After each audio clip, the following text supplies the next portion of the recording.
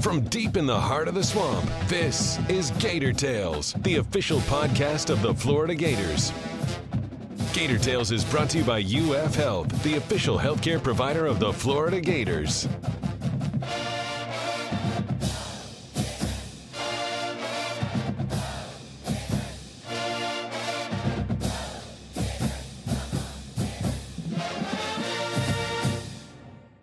Welcome to Gator Tales. I'm your host, Adam Schick.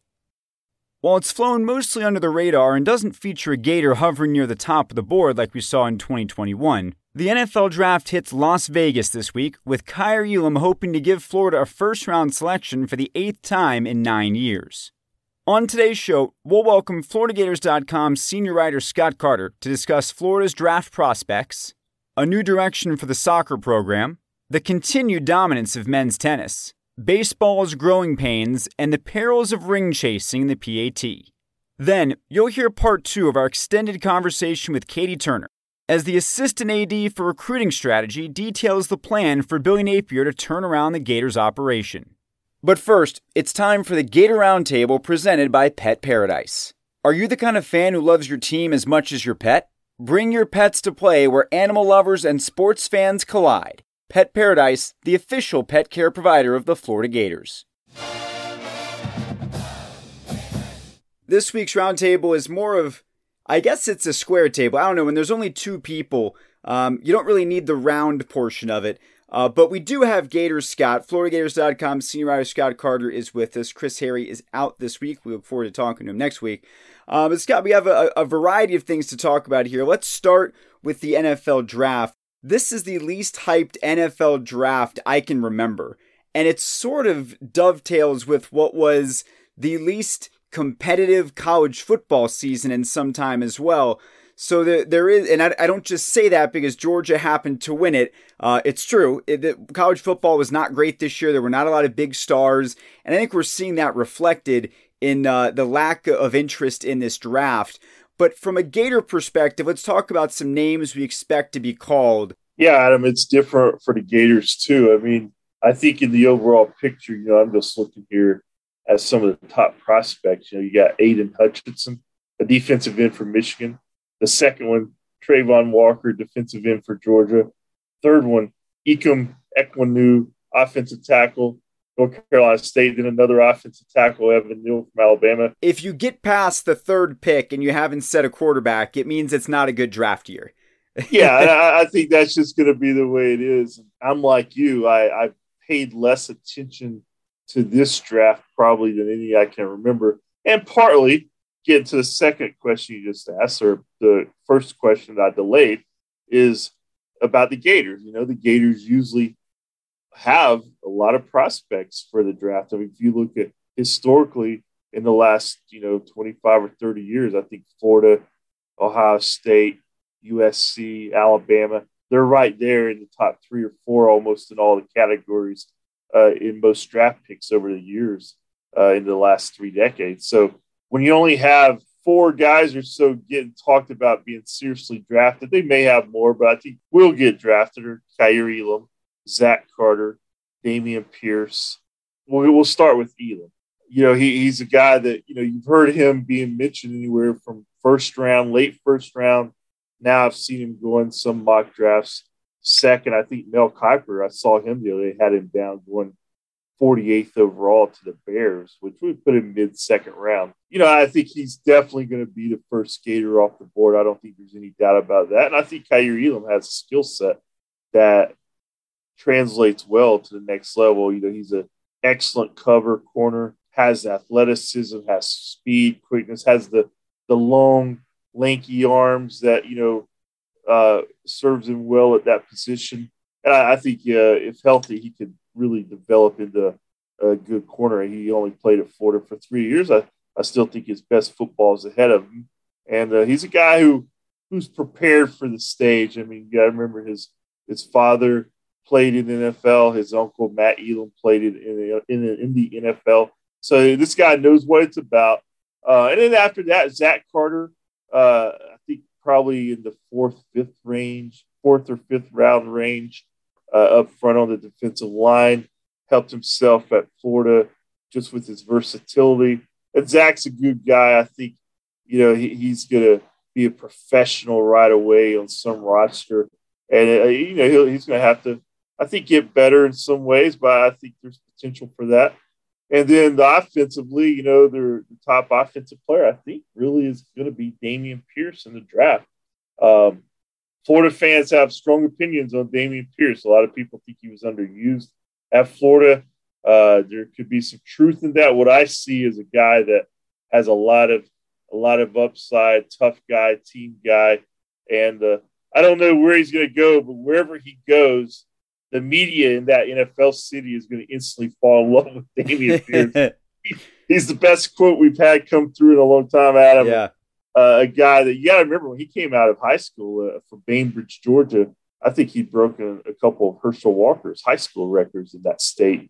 And he was always kind of a shared carries at Florida. But I think he's going to play in the NFL. A tough runner. He can get outside and show some breakaway speed, but I think his forte is between the tackles and just being tough.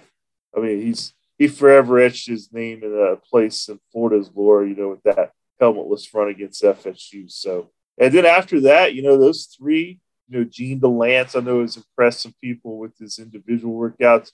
Malik Davis is a guy that may come off the board late, but he'll get a look in the NFL with some team. Jeremiah Moon, who, he passes the eye test, but had a hard time staying healthy and really staying on the field at Florida.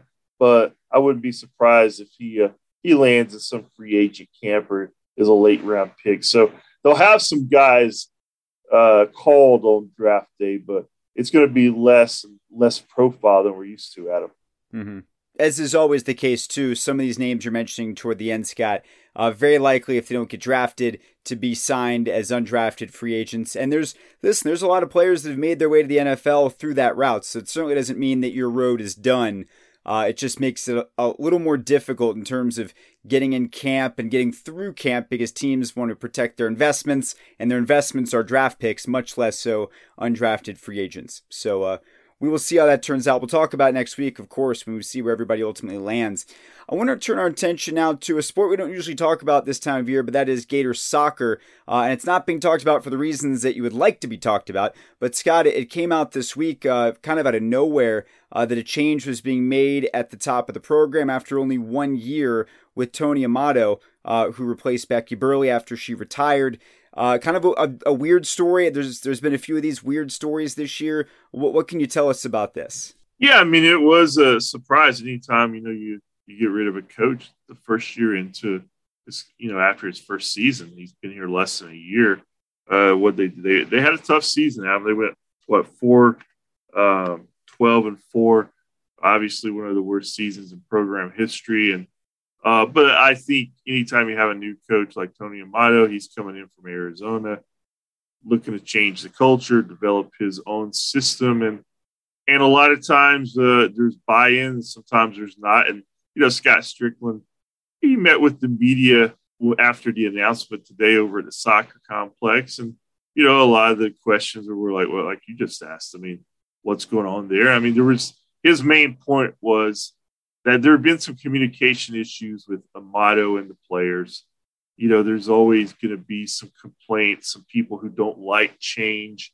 There's been transfers. There's players in the transfer portal. I think that's a natural part of any transition to a new coach. But there was enough concern, that Scott said that, he had met with Tony Amato and they had talked and that they were kind of evaluating that since October. And it seemed to not be getting any better. And I think they made a change. I mean, you could tell it was one that I think Scott said it was a very, very difficult conversation. Obviously came as a surprise to fans, for the media. And I'm sure for some of the players. I mean, Scott said that he certainly had supporters on the roster, but there was also detractors. And it's one of those situations, Adam, I can't speak to all the details because I don't know them, how deep they go. I do know that I think we're in a culture with the student athlete empowerment of the last couple of years I think coaching has changed. I think there's certain players that are going to respond to certain coaches, and there's certain players that are going to be instantly turned off by maybe what we consider old school hard line coaches. And Scott's one of his main messages was, I think in today's world, one thing he's learned is that having a genuine personal relationship between coach and player, it's probably more important than ever before in the student athlete's eyes. And we're accustomed, I came up, and you're young enough, but you're in that mid-level, the coach, especially in college, the coach is the face of the program. Yeah. And it's always been historically, an authoritative figure. And I think the dynamic there is swinging some to the player side. So it's just going to be interesting where this goes, because, coaches have to push players, a lot of players at least, to maximize their potential sometimes. That's what makes great coaches and great players. But there definitely has to be that mutual respect there and communication open. And I just think there were some issues there that existed over a period of several months that just, as Scott said, it just wasn't getting any better in his view. And it sounded like he didn't believe that it could get better anytime soon. So, yeah, just surprising news all the way around, but also some interesting, I think, bigger societal factors that when you really look at this thing in retrospect, it'll be interesting. And not just here, I think any of these. You're seeing coaching moves now, maybe that you didn't see 3, 4, 5 years ago, certainly not 10 or 15 years ago. Mm-hmm. I want to transition from that to talking about a much happier story, and that is what's going on with the Gator men's tennis program. Hopefully people will remember that they won a national championship last year, their first in school history. And then they haven't slowed down. They this year they've ran roughshod through the SEC. They swept the regular season. They won the tournament. They have not been beaten by an SEC opponent all season long. And now they go into the NCAA tournament, Scott, with obviously a lot of confidence and expectations that would seem to be reasonable that they can repeat if all goes well. Yeah, this team is, like you said, it's been playing at a high level throughout the regular season, and nothing changed in the SEC tournament, winning their first conference tournament since 2016. And, to me, Sam Rafis is obviously the guy who was dynamic at the end of last season, winning the NCAA individual singles championship, helping the team win. But I think Ben Shelton's emergence as just that dominant player that he is, and I just see his upside being unbelievable as down the road in his career. But right now, the Gators and his dad sure love to have him because he's a difference maker, and it's just a deep team from top to bottom. And they go up there and they beat Tennessee in the semifinals. Got over that hurdle. They lost to the Vols last year in a very hotly contested match. It's clear that those two teams, I don't think they hang out on Friday nights very much. They just they don't like each other, Adam. But the Gators got the best of them, and then they won the title the next day, and they're primed for another run in the postseason. And we talked earlier about culture, and I remember when Brian Shelton got here. He had some culture issues of his own that he had to build on that within the tennis program, and a lot less players to deal with usually means less problems, right? Mm-hmm. But he had some issues that he had to deal with, and he did, and he just built this thing to where it is today, and that's just a testament of a really good coach. I think what he has working right now is probably as good as any program on campus. Him and Mike Holloway in track. They've got some strong programs right now. And the Gators, who knows? Right now they're going to enter the postseason. I think they'll be the favorite, or at least co-favorite, to win another one. So we'll see if they can do it. Yeah, they're flying high right now, no question about it. As far as some other Gator teams that traditionally do win at a high level this time of year that are not having those results, at least lately, let's turn our attention to the various diamonds, the softball, the baseball diamonds. For softball, they got swept at home this past weekend by Arkansas, which I'm almost positive has never happened before. I was even thinking bigger picture, Scott, if there's been a weekend in, the last 2 decades where both baseball and softball were swept at home. I know you were following baseball closely, and yeah, it's interesting, Scott, because if you look at the RPI, baseball's got a top 10 RPI because they've played such a tough schedule, but ultimately, at some point you got to win some more of those games, and they keep running into these difficult weekends. And outside of when they took 2 or 3 from Arkansas, it's been really tough sledding with sweeps against Tennessee and Georgia. Yeah, it has. This is a team that, that RPI is so high because what you just said, playing number 2 Arkansas, they won 2 out of 3 in that one. But then, of course, they had number 3 Vanderbilt in that stretch. Then they had number 1 Tennessee. So they've had a really tough stretch and haven't fared very well. And it's just a program that is, I think, going through some growing pains, Adam, quite frankly. I mean, I was out there on Sunday for the 3rd game of that series. And, I thought Brandon Neely, had a no-hitter for 6 1/3 innings against a very good Tennessee lineup. They go to the bullpen, Blake Purnell. He gets out of a tough spot, looks really good. And then he runs into trouble in the 9th, but they get down to the final out a couple of times. And Tennessee ties it up and forces extra innings, and then they win it in 11 innings. And it was a very deflating loss for the Gators. And that's a Tennessee team that after that game they were 37-3. So, even taking 1-3 would have been big against them, but it didn't happen. And it's been kind of a common theme. What the problem is, pitching depth is not the same as we've known it with this program. Hunter Barco is now sidelined with some elbow discomfort. So, they're looking for more behind him. And where do you go? You go to Brandon Sproat, who pitched pretty well.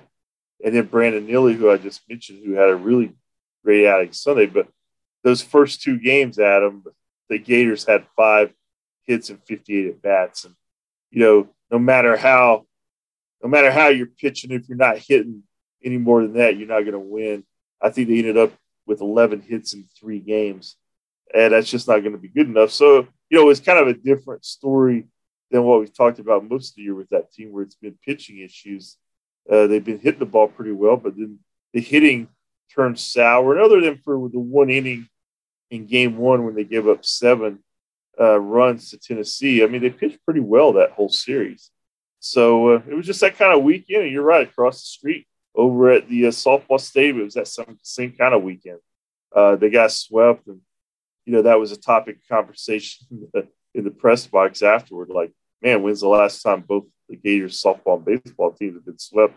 And I know it was tweeted out. I think it's been since the 2006 season. So what's that, 16 years? When I tried to run through my head if it had happened during my time involved with the program, I couldn't think of it. So I assumed if it happened, it was before 06. Not only was it before you, Adam, it was before Tim Walton or Kevin O'Sullivan. Yeah. So that kind of just tells you what kind of success they've had and how unusual what we saw this past weekend really was. And right now they're, I think, 6 in the East, just ahead of Missouri. And, of course, the 2 lowest teams in each division don't even make the SEC tournament. So they got to win some to avoid falling that division. And this is just who they are. And it's whether or not they come through in the clutch or not. And they've had trouble with that so far. Well, those are both programs that have won rings within the last 10 years. And it gets us to our topic for the PAT, which is about the concept of ring chasing. This came up this week because Charles Barkley was critical of Kevin Durant, which is shocking. Barkley's never critical of anybody, right? What a weird thing for Chuck to do. But he kind of went after Durant and said, it's a little harder when you're the guy instead of being maybe the Robin when you're the Batman.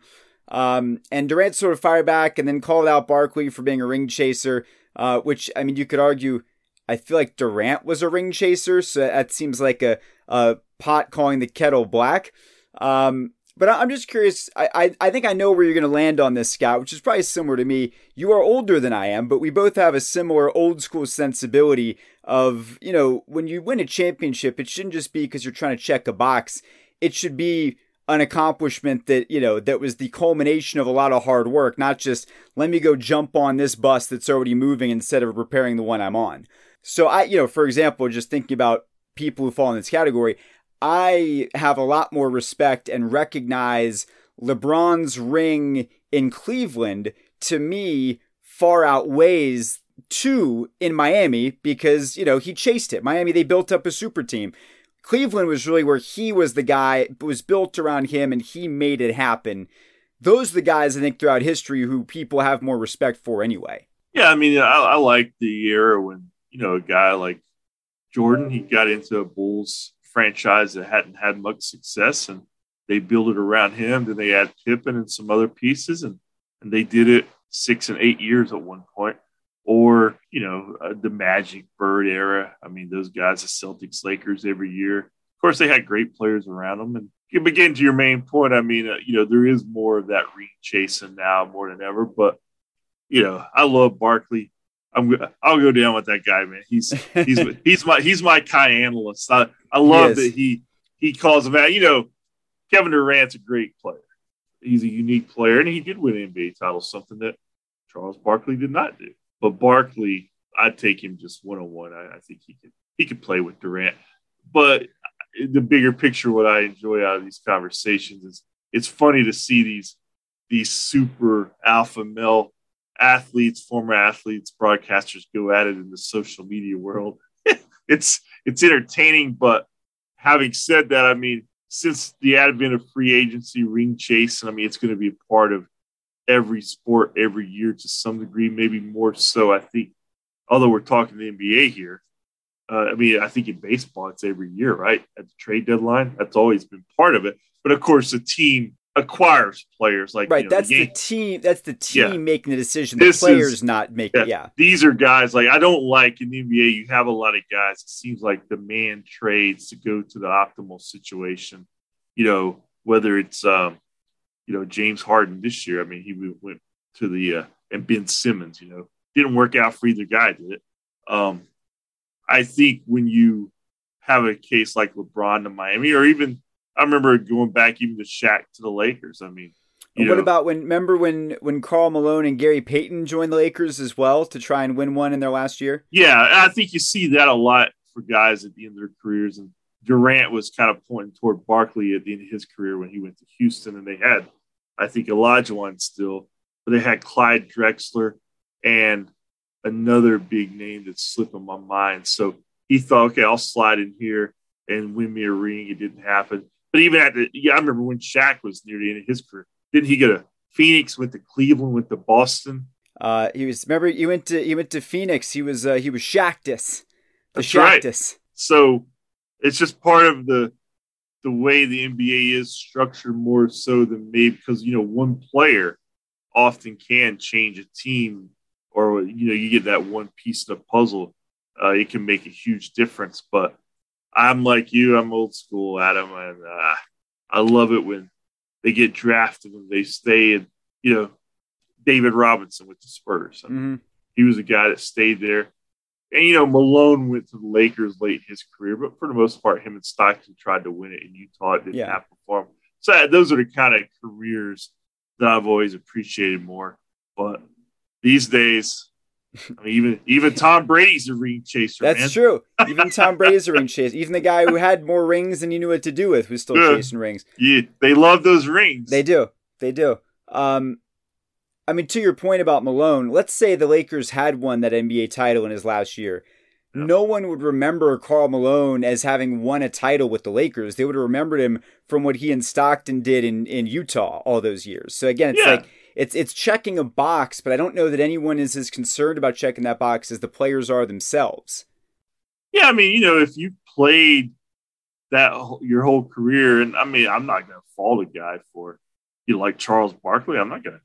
He's at the end of his career. Right. It's fine, but it's not but that's not going to be their legacy. And for some reason, they seem to think that will be their legacy when no one else out on the outside observes it that way. No, I mean, think of all the great athletes who never won a championship. I mean, Ernie Banks. I mean, Dan Marino is a famous one. Dan Marino. I mean, Jim Kelly had a lot of chances. Yeah, Jim Kelly. I mean, so there's all these athletes, and while they are remembered for those maybe big moments that didn't work out, I mean, as time passes, you kind of just remember who they were as a player. I mean, I used to love to watch Barkley play. Well, theoretically, all teams that are competing are chasing rings. So we're going to keep following those, especially the ones that compete in Gainesville. Make sure to stay on top of all the action by following Scott at GatorsScott on Twitter. And, of course, the content will be up on FloridaGators.com. Scott, this was a fun one-on-one. Maybe we'll keep Chris out of this permanently. I don't know. I guess fans will have to tune in next week to find out if he returns. Yes, well, one thing, I'm sure Chris is listening to this during his time away, and he'll determine whether or not he wants to come back or not. He's gonna miss it. In case you missed last week's episode, we learned how Katie Turner first got into the world of major college football recruiting and how she became one of the fastest rising stars in the business. What we didn't cover was the tactical plan for how she and her team are attacking the trail, which you'll hear right now in part 2 of our conversation. First and foremost, you have to establish what you're looking for at each position, whether that's height, weight, arm length, wingspan, shoe size, broad jump. If they're fast, what can they run in the 100-meter? I think that of course it's all your tangibles and but you just have to identify what you're looking for and what is your perfect prototype and what are we looking for? And then it's okay, if let's say you have a quote unquote outlier, your whole class can't be outliers, but who are you willing to take as an outlier, if you will, for that position? But so I think just setting your standard and your requirements almost for your positions. And then from there, it's the evaluation process, of course, their film, obviously. And, we'll look through highlights, but ground level, seeing them at camps, seeing them in their high school games, when they do these Under Armour camps, that's actually really huge for us. But the camps and the evaluation process is honestly the biggest thing, but it's setting your standard and then actually doing the work and doing the research and the evaluation and then setting your boundaries. So for us, with Coach Napier, when we were at Louisiana, it was a 6-hour radius. So it was okay, if you take Lafayette, it's the circle of your radius and then you work out. So it was 6 hours. Here it's 4.5. And then Georgia, it was pretty similar. I think it was about a 5-hour radius. Because of course you want to recruit your home state. I mean, that's a no-brainer. You want to recruit your home state.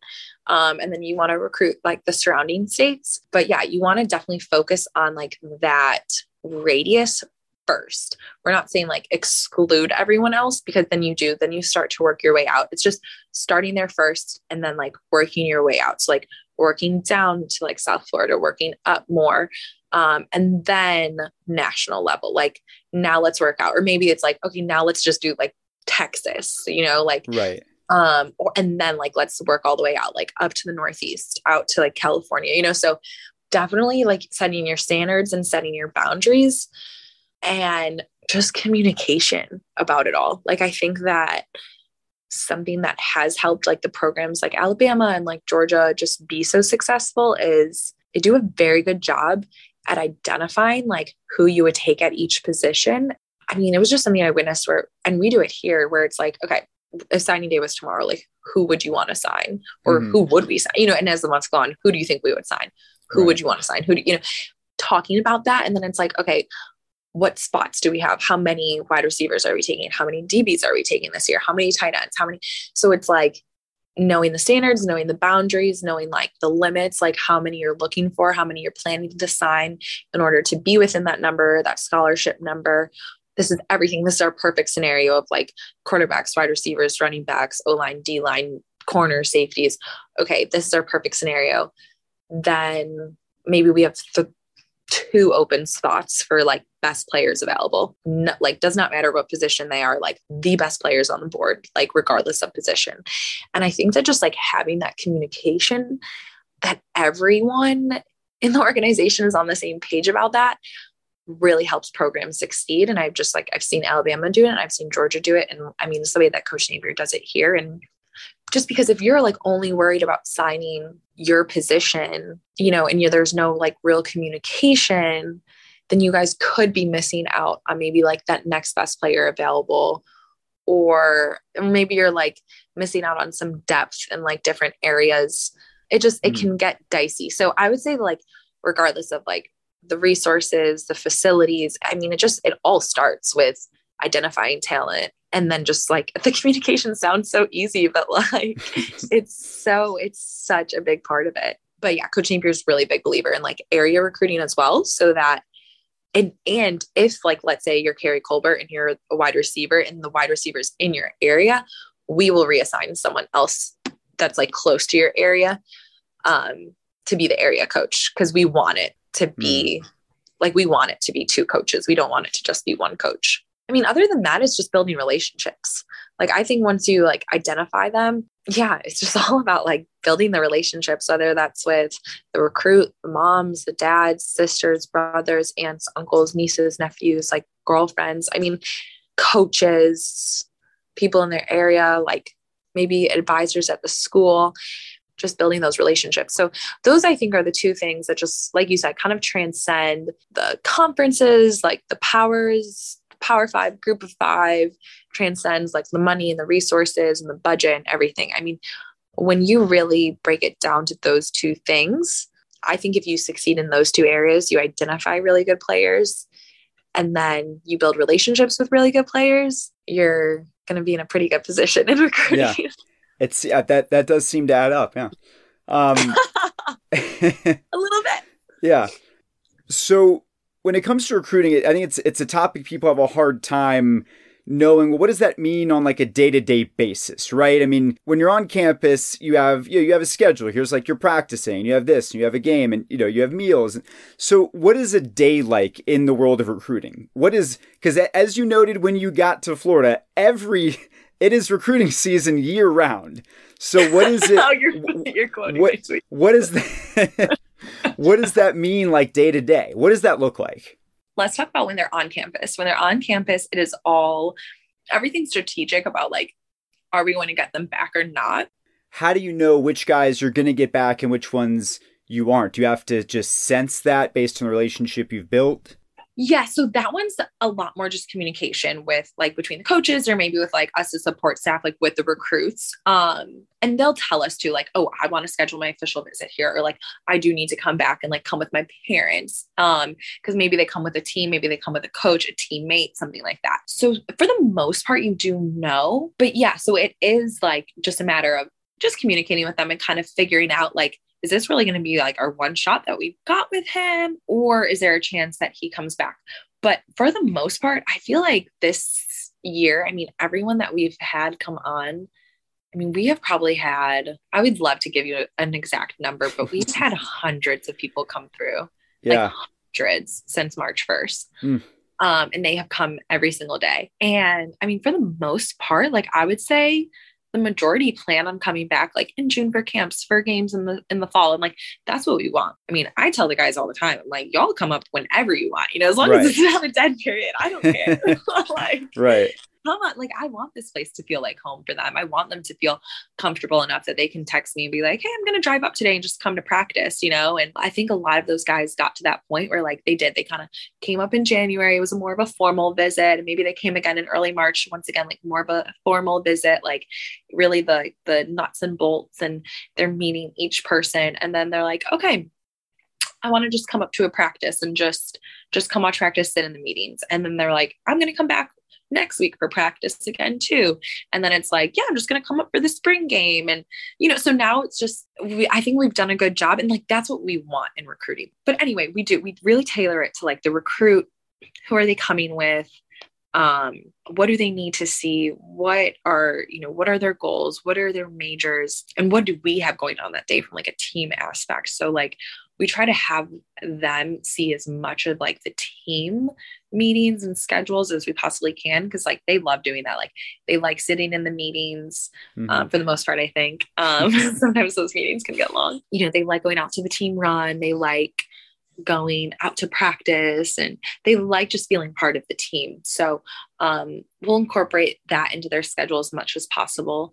So that they can kind of see what it looks like a day in the life. But yeah, and then really from there, we have a really big spreadsheet where we check off what everyone sees that day, and we have like a running list. That's something I didn't do at my last place. That's something that like definitely we just kind of started doing here to help just keep track. So like next time they come around, like the visit is different.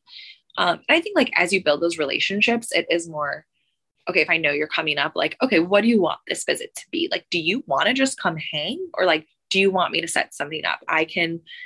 Let me show you the dorms or one of the apartment complexes within a mile of campus, or, you know, just little things. So it's like, I think that is really big too. Like once you build those relationships, it's just that communication of like, what do you want this visit to be? Because I mean, from that sales perspective that you were talking about, it is like they're a customer in a way of like, okay, you're the customer. Like this is hospitality. Like, what do you want out of like this experience today? When they're not here, I mean, there's so many little things, whether it's like birthdays, whether it's cards, graphics. We can print out like really cool graphics and like mail them. We can just like mail like information out. You know, getting ready for right now. Oh my gosh, I just wrote down like the longest to-do list today about things to get ahead. I'm like, now that spring ball is over, I'm like, okay, everything we need to work out. I'm like, we need to order just the littlest things, but like the recruits love like the lanyards, credentials, wristbands. I'm like, okay, we need to come up with like really cool designs. And we need to come up with like a cool wristband for like class of 2023. Cause like Dream Team, like we need like a Dream Team wristband, and we need like a Dream Team lanyard, or like we need to get ones like when they come on an official visit, like we need the lanyards that like distinguish that like this is their official visit. We're finally kind of getting like a really big creative team. We're talking about like now that we've had all these guys come on spring or come to spring, and we've taken really cool photo shoots, like, okay, now what can we do with that? Like to stay in their mind? Like, do we print off their best photos? Do we print off a bunch of their photos for them to hang in lockers? Do we come up with maybe a video piece that we send to them? Like, there's just like always stuff that we can like send to them, whether it's electronically, whether it's digitally. And of course there's little compliance. Like we know what we have to follow. But there's things that we can send to them. And then it's just getting prepared. Like before we know it, June will be here, and we're going to have camps, and we're going to have official visits. So it's like making sure that we're booking hotel rooms, that we're booking car services, or like getting stuff ready with like Enterprise. And official offer letters come out August 1st. And that's like one of my favorite projects of all time. So I'm already starting thinking about official offer letters and like what that design should be like this year. And because it can only be an 8.5 by 11 piece of paper, but what a weird requirement in 2022, right? I know, but we've come up with like really cool creative ways around it, like loopholes and stuff. So I'm like excited to see like what our creative team can come up with this year, but that's something to like put on their radar now. And then September 1st is the first time that we can communicate with class of 2024. Because at this point in time, we're not allowed to like text them or like DMs with them or like anything. So like that's where like class of 2024, we're going to have to come up with like a new hashtag. And then we have to be like sending all of them stuff. So like coming up with graphics, coming out with like a huge mail out system for September 1st. And then it's the fall.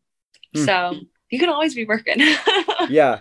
I mean, there's so much that goes into it, which is, it's interesting hearing you describe a lot of it, because people always say on the surface, recruiting is about relationships, and it is. But there's also so many other things that you've brought up that ultimately maybe a lanyard by itself doesn't matter. But a lanyard in conjunction with all these other pieces, that's all part of the experience. So yeah. I guess what I would want to know, and I think what a lot of fans wonder is, what is it that you can now do to separate Florida from the Alabamas, the Georgias? Because ultimately, like, those are the types of players you have to get to win national championships, as we saw when those two teams played in the national championship. So what is it just out hustling, or is it a combination of all of these things that we've talked about? It's a combination of all of the things. I mean, there is a certain amount of like grind that goes to it though, for sure. I really do think the more you get the kids to come visit your campus, the better probability you have of them committing to your university. I just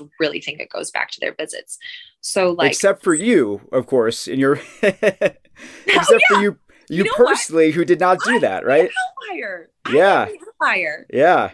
And it's so funny because like, I went so far away from college. I'm still, except for me. I didn't visit Tuscaloosa, didn't visit Lafayette. Yeah. Anywho, no, I really think it's like a combination of everything that we talked about, but it really is just like staying in the forefront of their mind. And whether that's FaceTimes, I love FaceTiming. I literally tell the recruits all the time. I'm like, if you just like are like, oh, I wonder what Katie's up to, and like you FaceTime, like I will answer.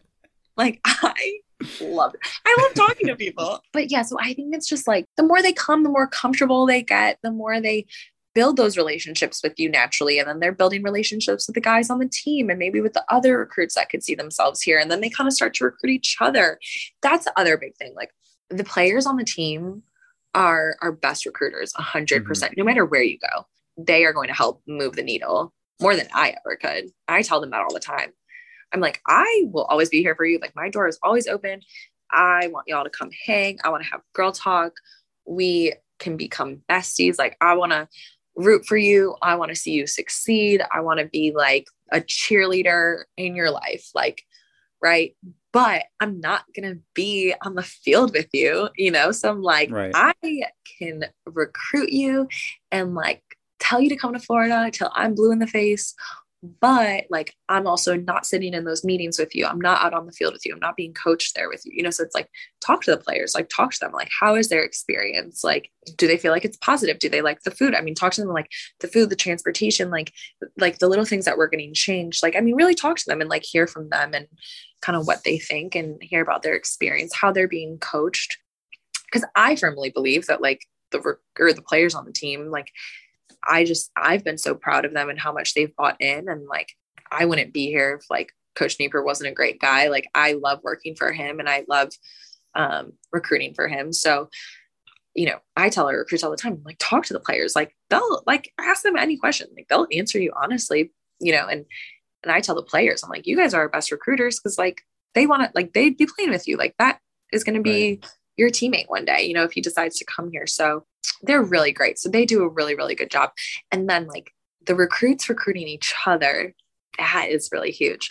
One of the reasons recruiting is such a big deal is because it's something fans can engage with year round. And the way that you work on it year round, fans can do it. It's what is it? It's April. I forgot what month it is. It's April right now. There's no games. Recruiting is like a game everyone can engage with. But at the same time, just like when there's games, there's going to be people that are, you know, hyping you up. There's going to be people that are talking negatively about maybe the job that your staff is doing or about commits in particular or recruits or giving their opinions.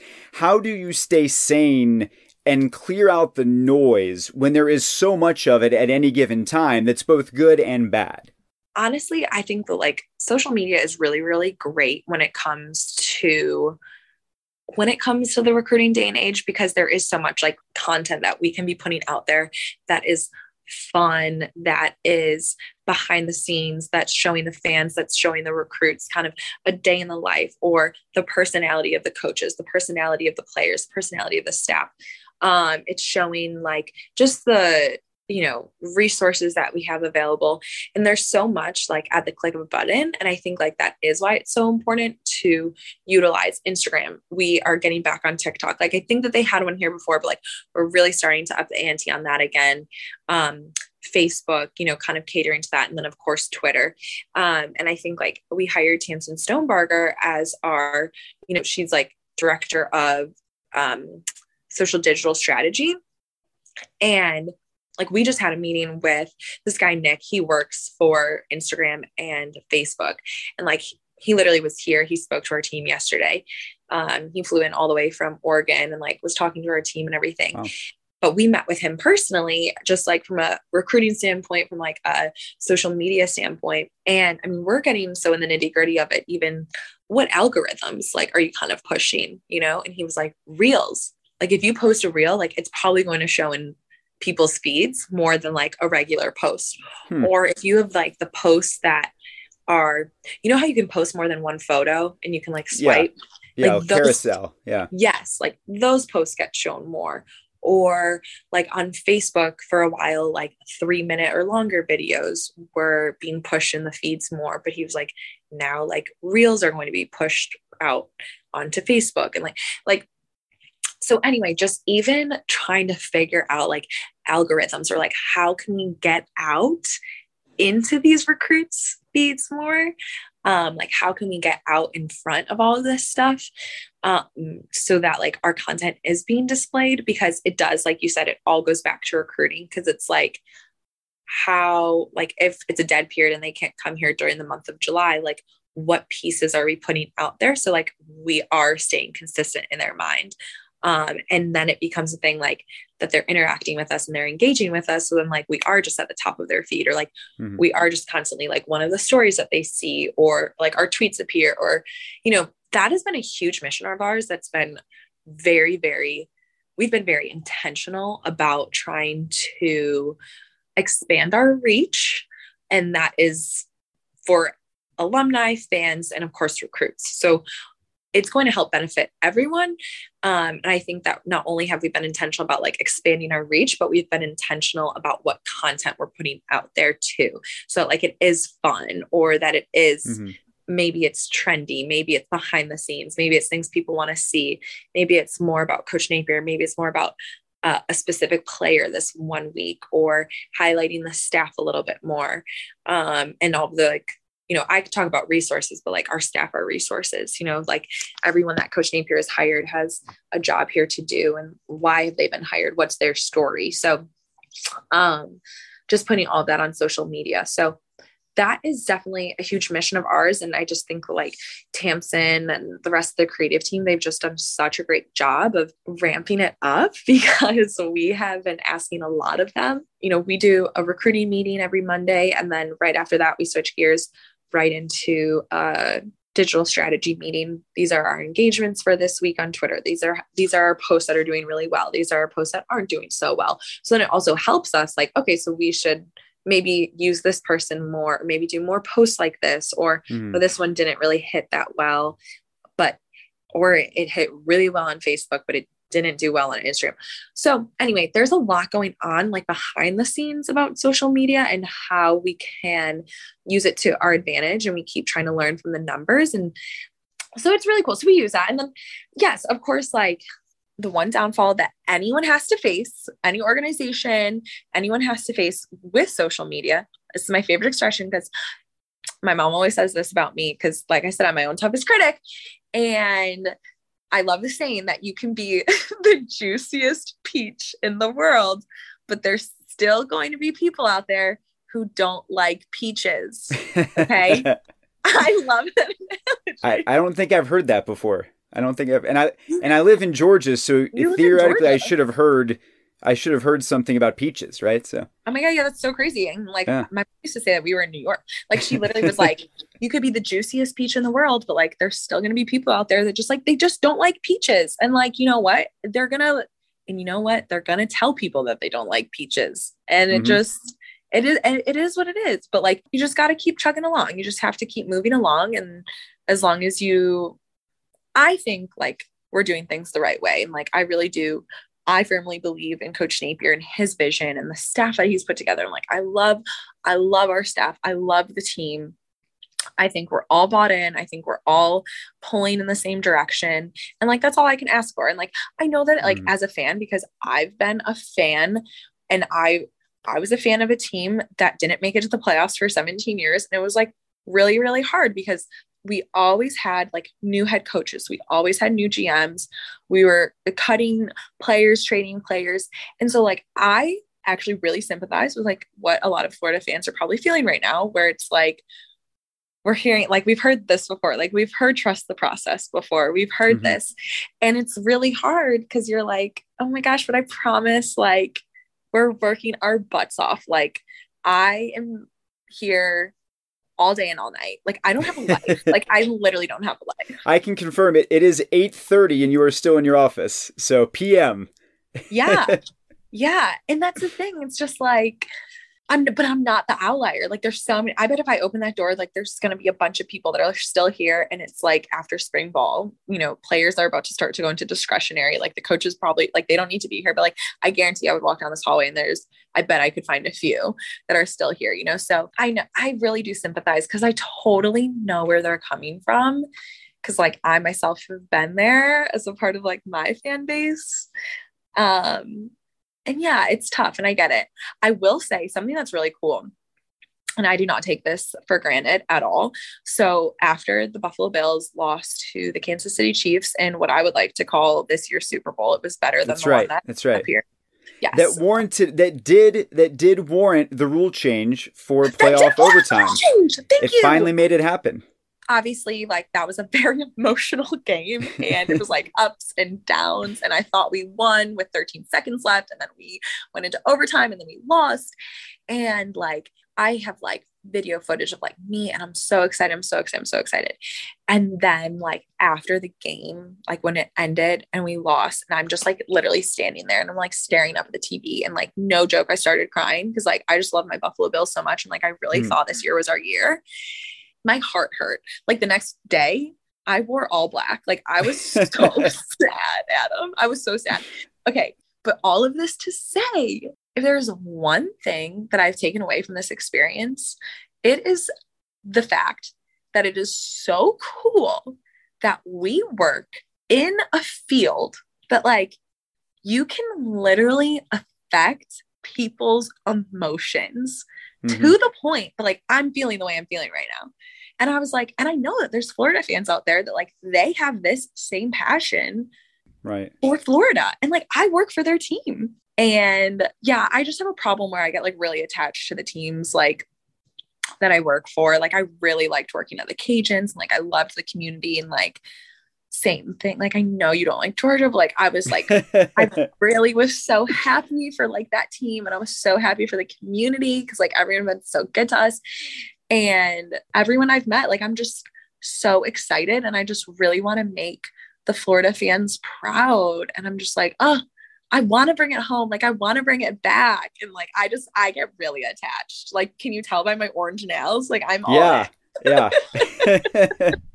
So yeah, I'm excited. And yeah, if I have a message, it's that they're getting 120% of Katie Turner. That's for sure. Yeah. Well, Katie, you've given us, I mean, 150, I mean, whatever the max percent of anyone who has ever appeared on this podcast, you have exceeded that. So thank you so much for your time, for sharing so much of your background, and good luck on the trail. Thank you. You're like, thank God this is finally over. No.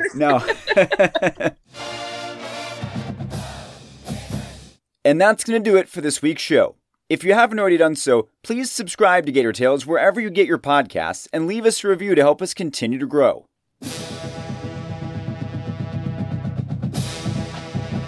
Be sure to keep track of all of the orange and blue action by visiting FloridaGators.com, then come back here every Thursday during the athletic season for an all-new episode.